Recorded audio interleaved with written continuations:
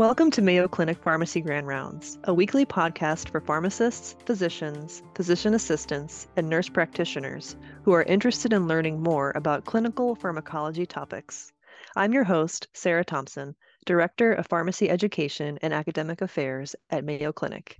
To claim pharmacology CE credit or to get a copy of presentation slides, visit ce.mayo.edu/pharmacypodcast.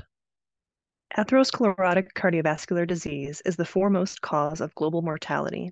In 2022, the National Lipid Association provided an updated scientific statement revising the definition of statin intolerance with the distinction of two categories, partial and complete intolerance. Join pharmacist Andrea Aguayo to examine the updated definition of statin intolerance, strategies for management, and evidence supporting alternative agents. LDL plays a large role in cardiovascular disease. Statins have been shown to reduce LDL and cardiovascular events in large outcome trials, which have made them therapeutic, clear objectives and our role in wanting to use them for clinical practice. Despite their effectiveness, there has been significant challenges in using these agents for our patients today, due to a phrase that we all know called statin intolerance. For the learning objectives, we will recognize the National Lipid Association updated definition of statin intolerance. We will describe management strategies for statin intolerant patients and identify the role of PCSK9 inhibitors, inclisiran, and bempedoic acid in statin intolerant patients. We'll begin with learning objective 1 to summarize the National Lipid Association, NLA, updated definition of statin intolerance. Statin intolerance is prevalent in our patients using statins due to discontinuation that ranges anywhere from 2 to 50%. Despite the clinical variability of muscle fatigue, aches, pains, this has provided a problem for providers to create a diagnostic and management criteria for these patients. Prior to 2014, there was a lack of standardized approach in how to manage and diagnose these patients. In 2014, the NLA provided a scientific statement on statin intolerance, how to diagnose these patients and how to manage these patients with developing muscle-induced pain and symptoms. This is the exact definition from the 2014 National Lipid Association scientific statement on statin intolerance. Statin intolerance is a clinical syndrome characterized by the inability to tolerate at least 2 statins, one statin at the lowest started daily dose and another statin at any daily dose. This can be due to symptoms or labs which are temporarily related to statin treatment and reversible upon statin discontinuation. In 2022, statin intolerance was updated from the National Lipid Association, and they defined it as statin intolerance as one or more adverse effects associated with statin therapy, which resolves or improves with dose reduction or discontinuation and can be classified as a complete inability to tolerate any dose of a statin or partial intolerance, which is the inability to tolerate the dose necessary to achieve the patient's therapeutic objectives. So they did define statin intolerance into 2 different categories: complete intolerance and partial intolerance. They define complete intolerance as the inability to tolerate any dose or regimen of a statin. For partial intolerance, they defined it as the ability to tolerate a lower dose of a statin than is required to achieve the desired therapeutic objective. Furthermore, they broke it down into recommendations for partial intolerance, either alternative statins, intermittent dosing, or adjunctive non-statin therapies. And for complete intolerance, they did recommend non-statin therapies. I also wanted to highlight some key points from the NLA statement. So the incidence of statin intolerance is reported in 5 to 30% of patients.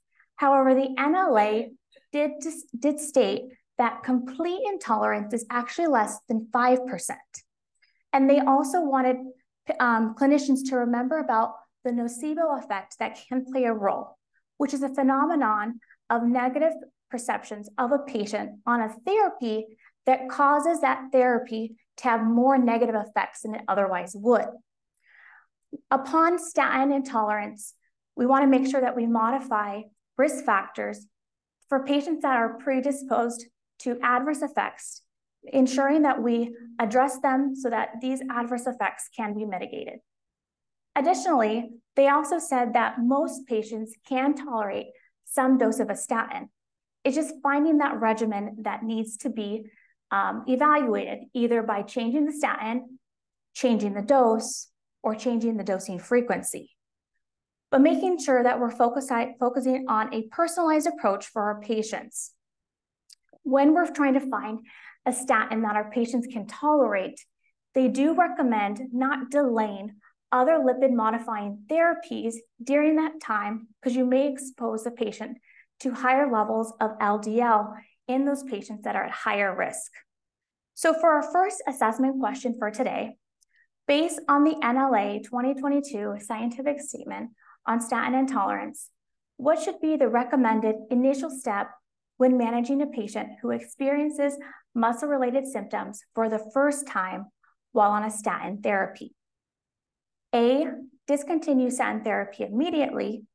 B, consider re-challenging with a lower dose. C, switch to a different class of lipid-lowering drugs. Or D, assess for potential contributing factors. I'll give the audience a few minutes to respond. I see answers being sent in as I speak. Well, it looks like the answers are slowly changing.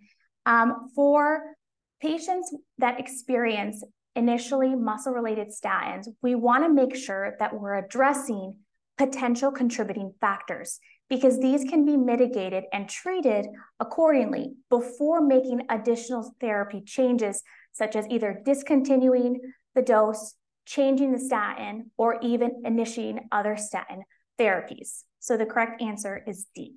For our second learning objective, we're going to describe management strategies for statin-intolerant patients.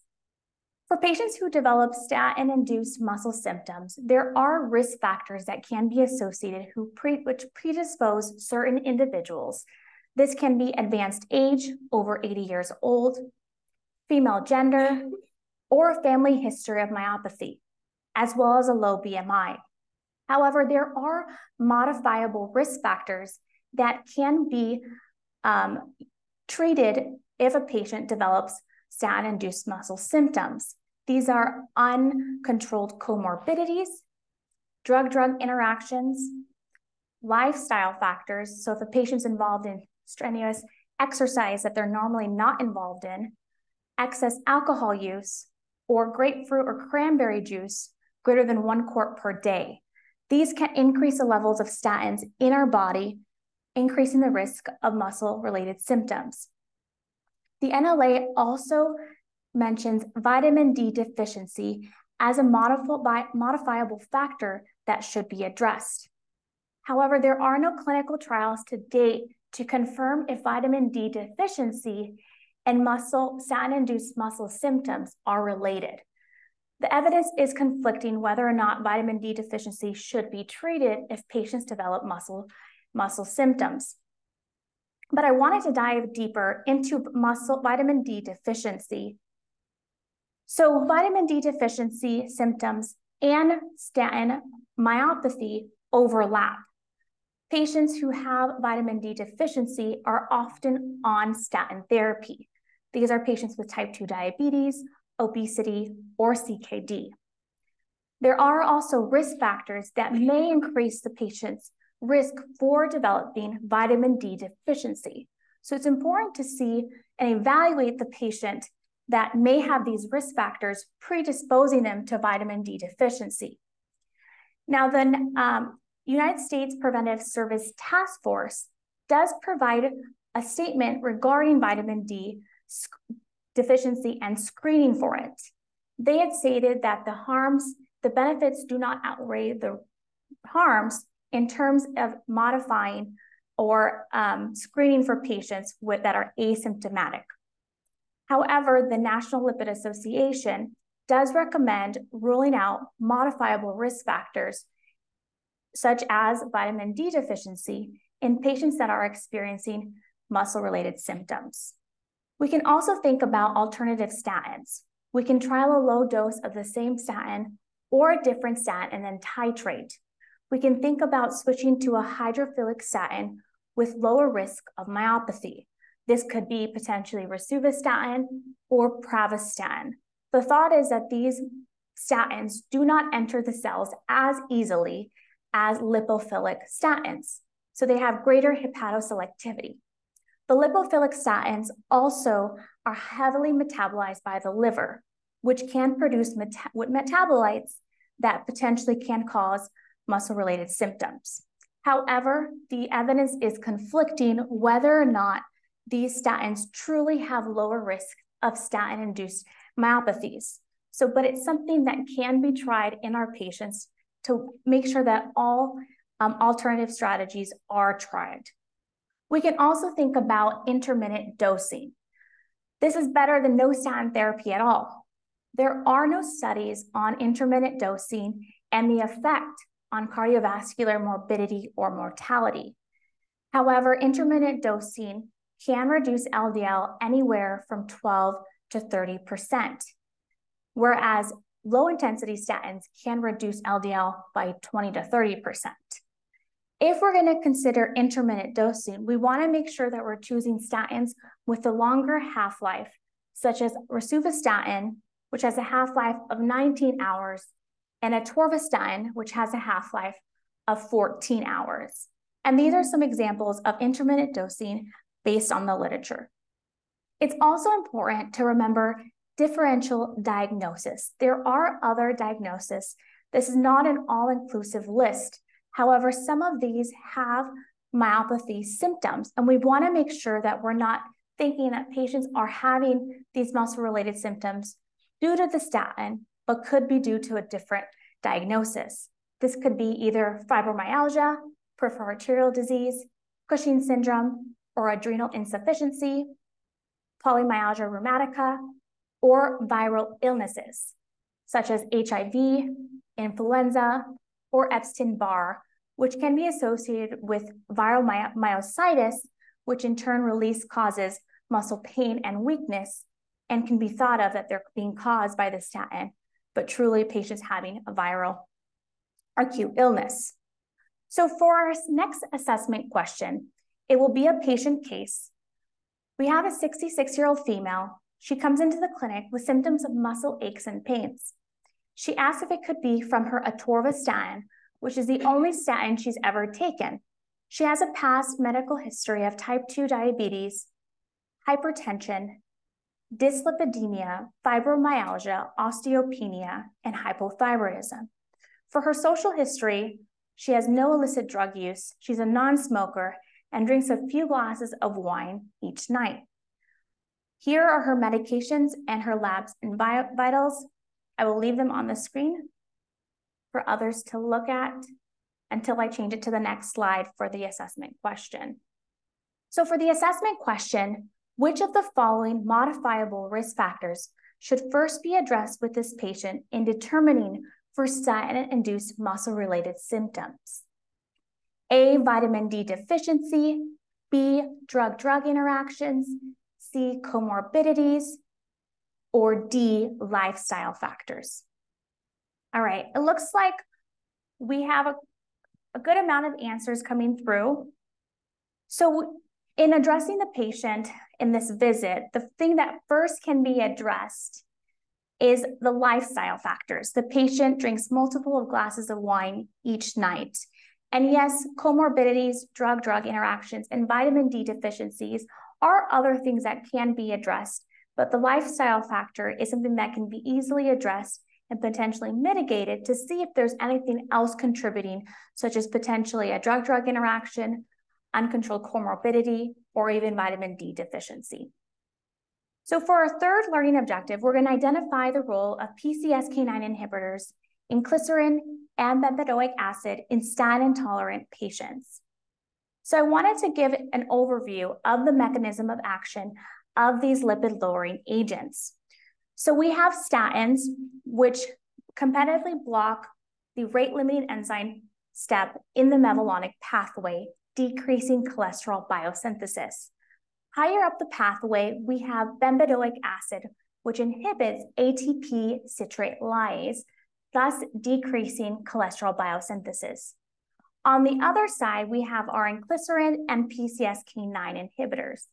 Inclisiran is a small interfering RNA molecule which decreases the expression of PCSK9 mRNA, thus decreasing the production of PCSK9. This is where PCSK9 inhibitors also work. The role of PCSK9 enzyme is responsible for cleaving the LDL receptors on the hepatocytes.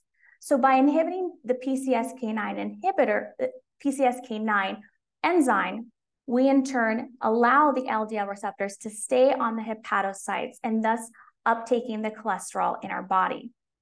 So I wanted to give a brief overview of the clinical trials that I'll be discussing today. We'll be talking about the CLEAR Outcomes trials, specifically over bempedoic acid and the cardiovascular benefits it can provide in primary and secondary prevention patients. For the ORION trial, we'll be going over inclisiran versus placebo in patients with ASCVD and how inclisiran can impact LDL levels. And for the Huygens trial, we'll be going over evolocumab.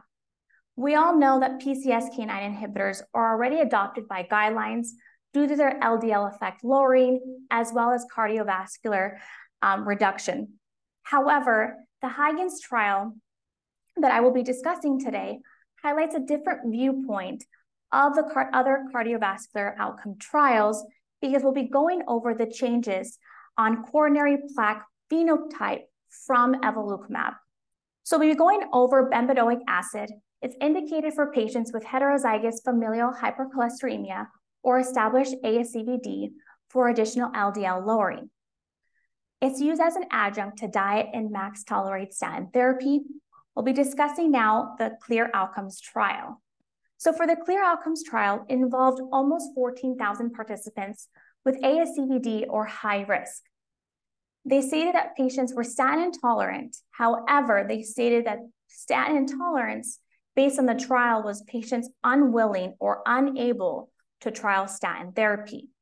They also included a 4-week run-in period where all the participants started taking the placebo at day 1, and for 4 weeks, they were taking both placebo, and adherence was assessed. If the participants had an adherence greater than 80%, they were included in the trial and randomized 1-to-1 to receive bempedoic acid or placebo. The average treatment duration lasted about 3.7 years. So for the CLEAR Outcomes trials, I did not include all of the exclusion criteria, only some that were notable, such as triglycerides greater than 500, and patients who had uncontrolled hypertension, diabetes, or hypothyroidism.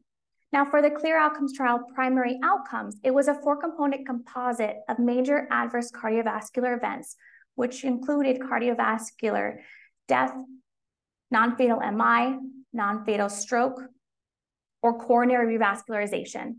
And for the secondary outcomes, there were 3 key secondary outcomes, which included 3-component MACE of cardiovascular death, non-fatal MI, and non-fatal stroke. And for the secondary was fatal or non-fatal MI, and lastly, coronary revascularization for the 3rd key secondary outcome. So as you can see here on the y-axis, we have cumulative incidence. So for the primary endpoint for bempedoic acid, you can see that there's a lower cumulative incidence for a treatment group versus placebo at 40.6 months, which also demonstrated statistical significance. On the right, you can see the key secondary endpoints demonstrating that bempedoic acid also had lower incidence compared to placebo, demonstrating statistical significance. I also wanted to point out some secondary and safety endpoints. So for the secondary endpoints, you can see that bempedoic acid had a greater % change in LDL at 6 months versus placebo. And for the safety endpoints, for muscle disorder, there was not much difference in the placebo versus the bempedoic group for muscle disorder. However, for hyperuricemia, gout, and cholelithiasis, there was a greater incidence in our bempedoic group than placebo. So in conclusion, for the CLEAR Outcomes trials, there were some limitations and benefits. For the limitations, approximately 90% of patients were white in both groups. There was a 4-week run-in period, decreasing external validity, because we don't know if patients in clinical practice actually have 80% adherence, as well as a subgroup analysis for bempedoic acid benefits, which favored the primary prevention cohort and not the secondary prevention cohort.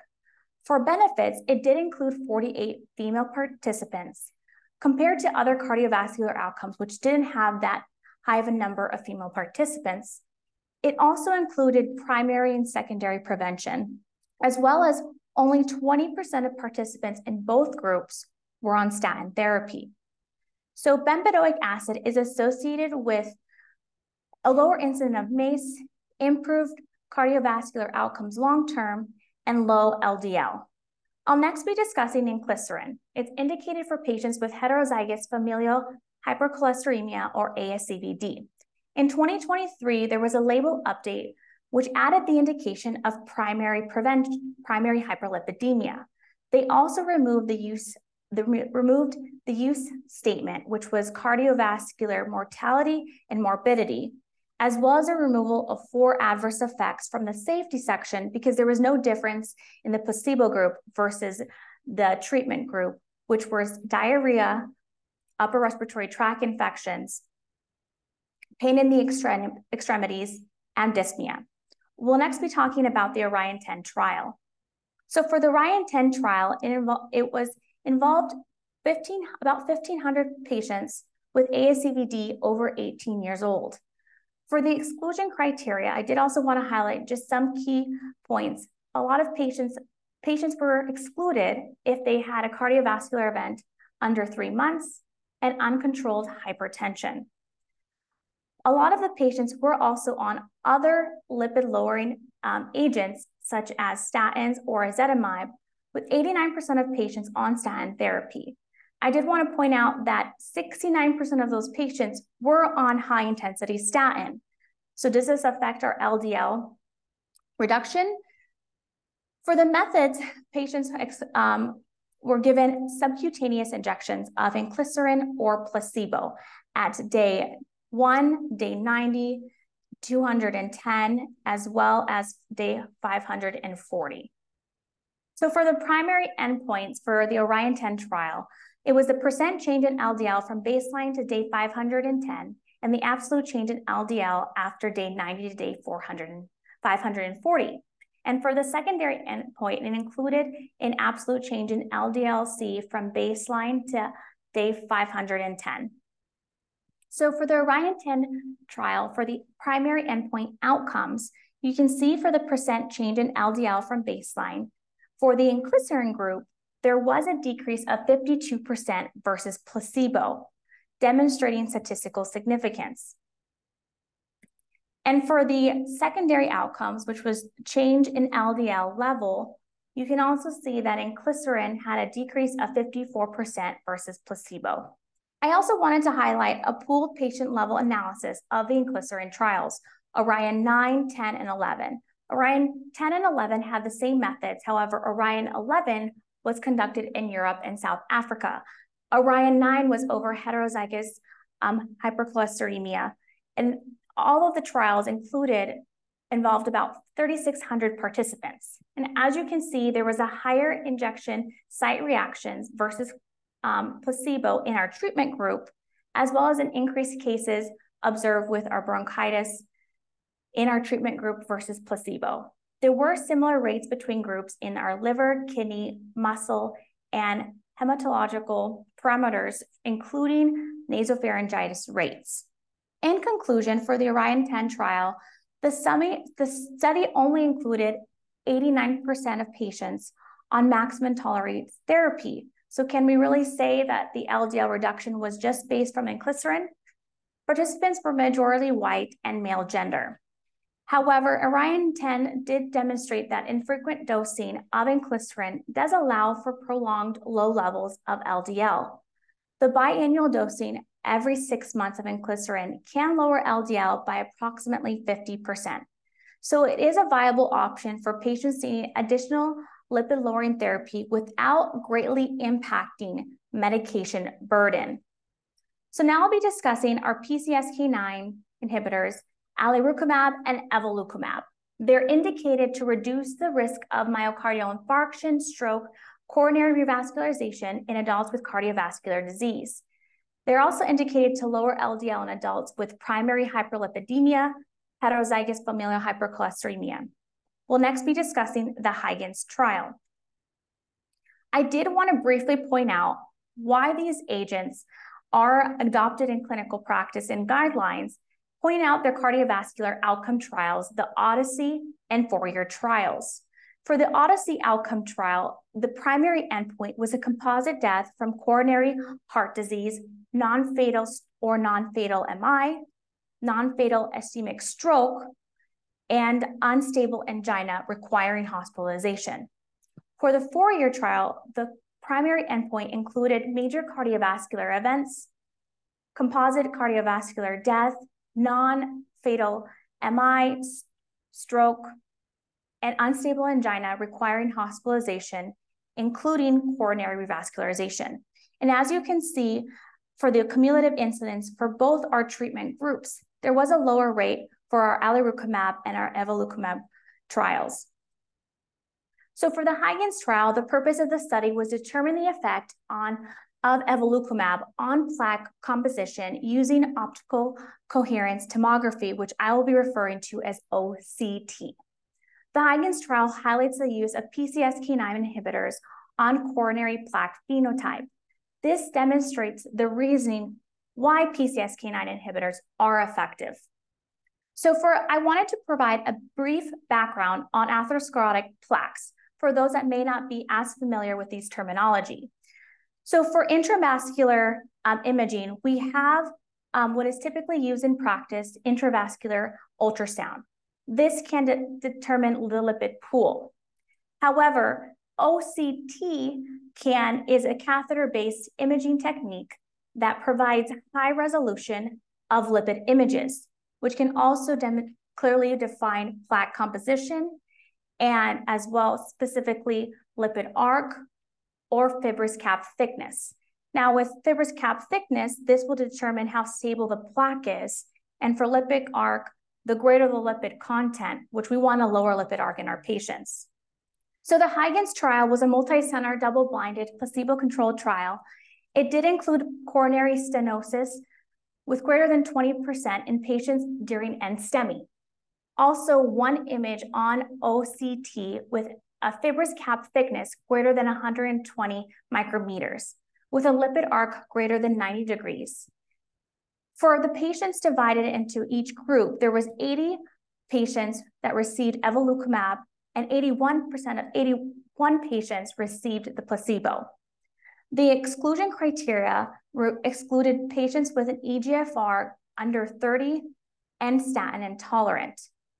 I also wanted to point out the primary endpoint, which was a change in minimum FCT from baseline to week 50, and the secondary endpoint, which was a % change in minimum FCT, as well as a change in average of minimum FCT, and the change in maximum lipid arc, also highlighting the amount of patients on high-intensity statin. So for the Huygens trial, on the figure on the right, on the left, we have our baseline, the minimum fibrous cap thickness. And for the follow-up at week 3, you can see that change in evolocumab versus placebo, demonstrating statistical significance.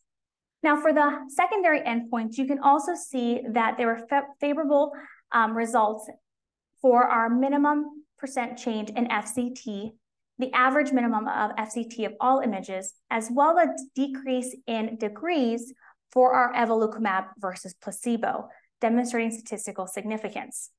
So limitations for the Huygens trial. The study was only conducted in patients with ASC, unknown if similar effects in patients with more stable effects.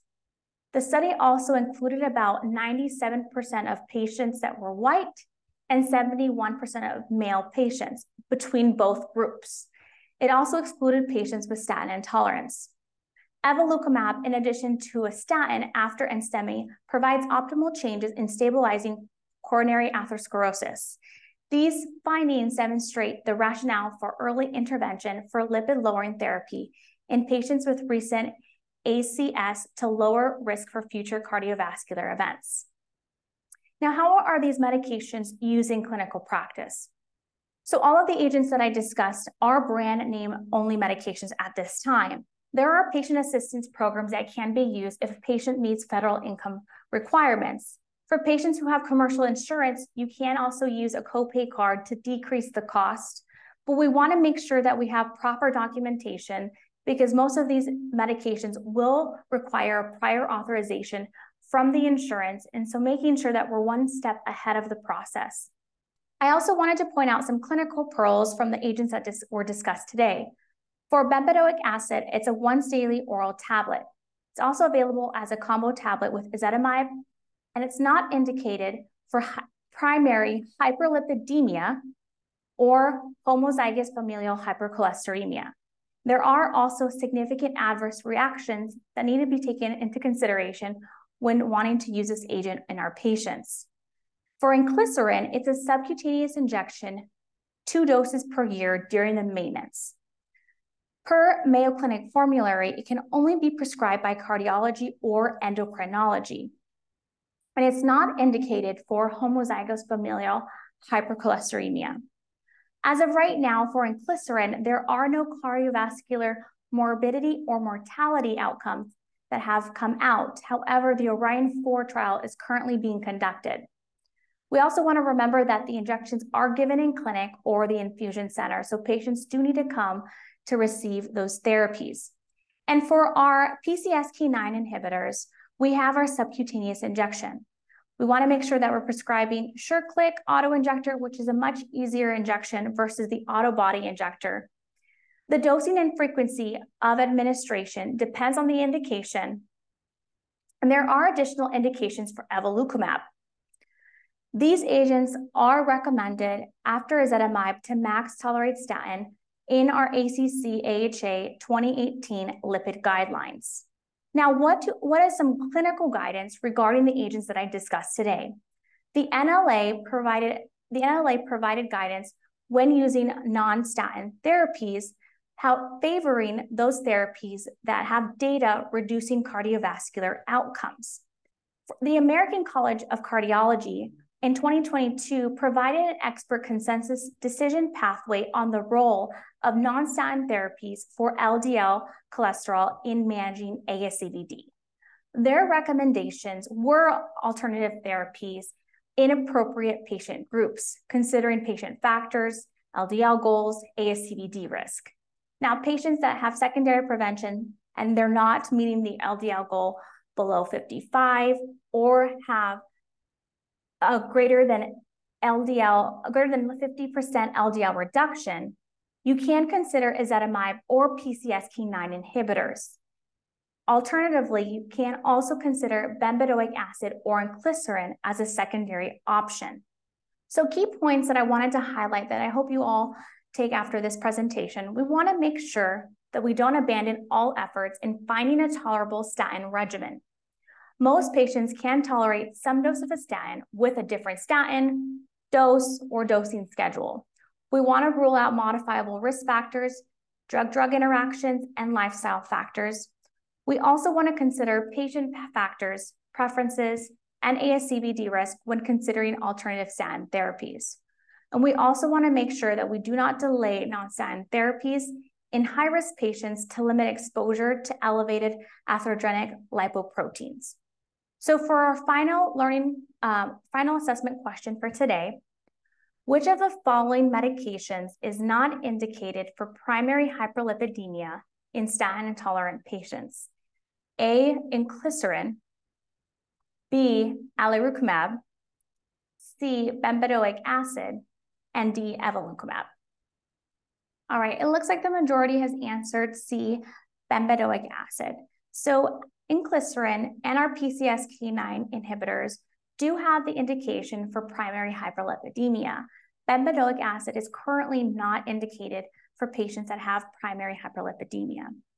So in conclusion, we want to make sure that we perform a comprehensive assessment to confirm true statin intolerance. We want to also ensure modifiable risk factors are evaluated prior to discontinuing statin therapy.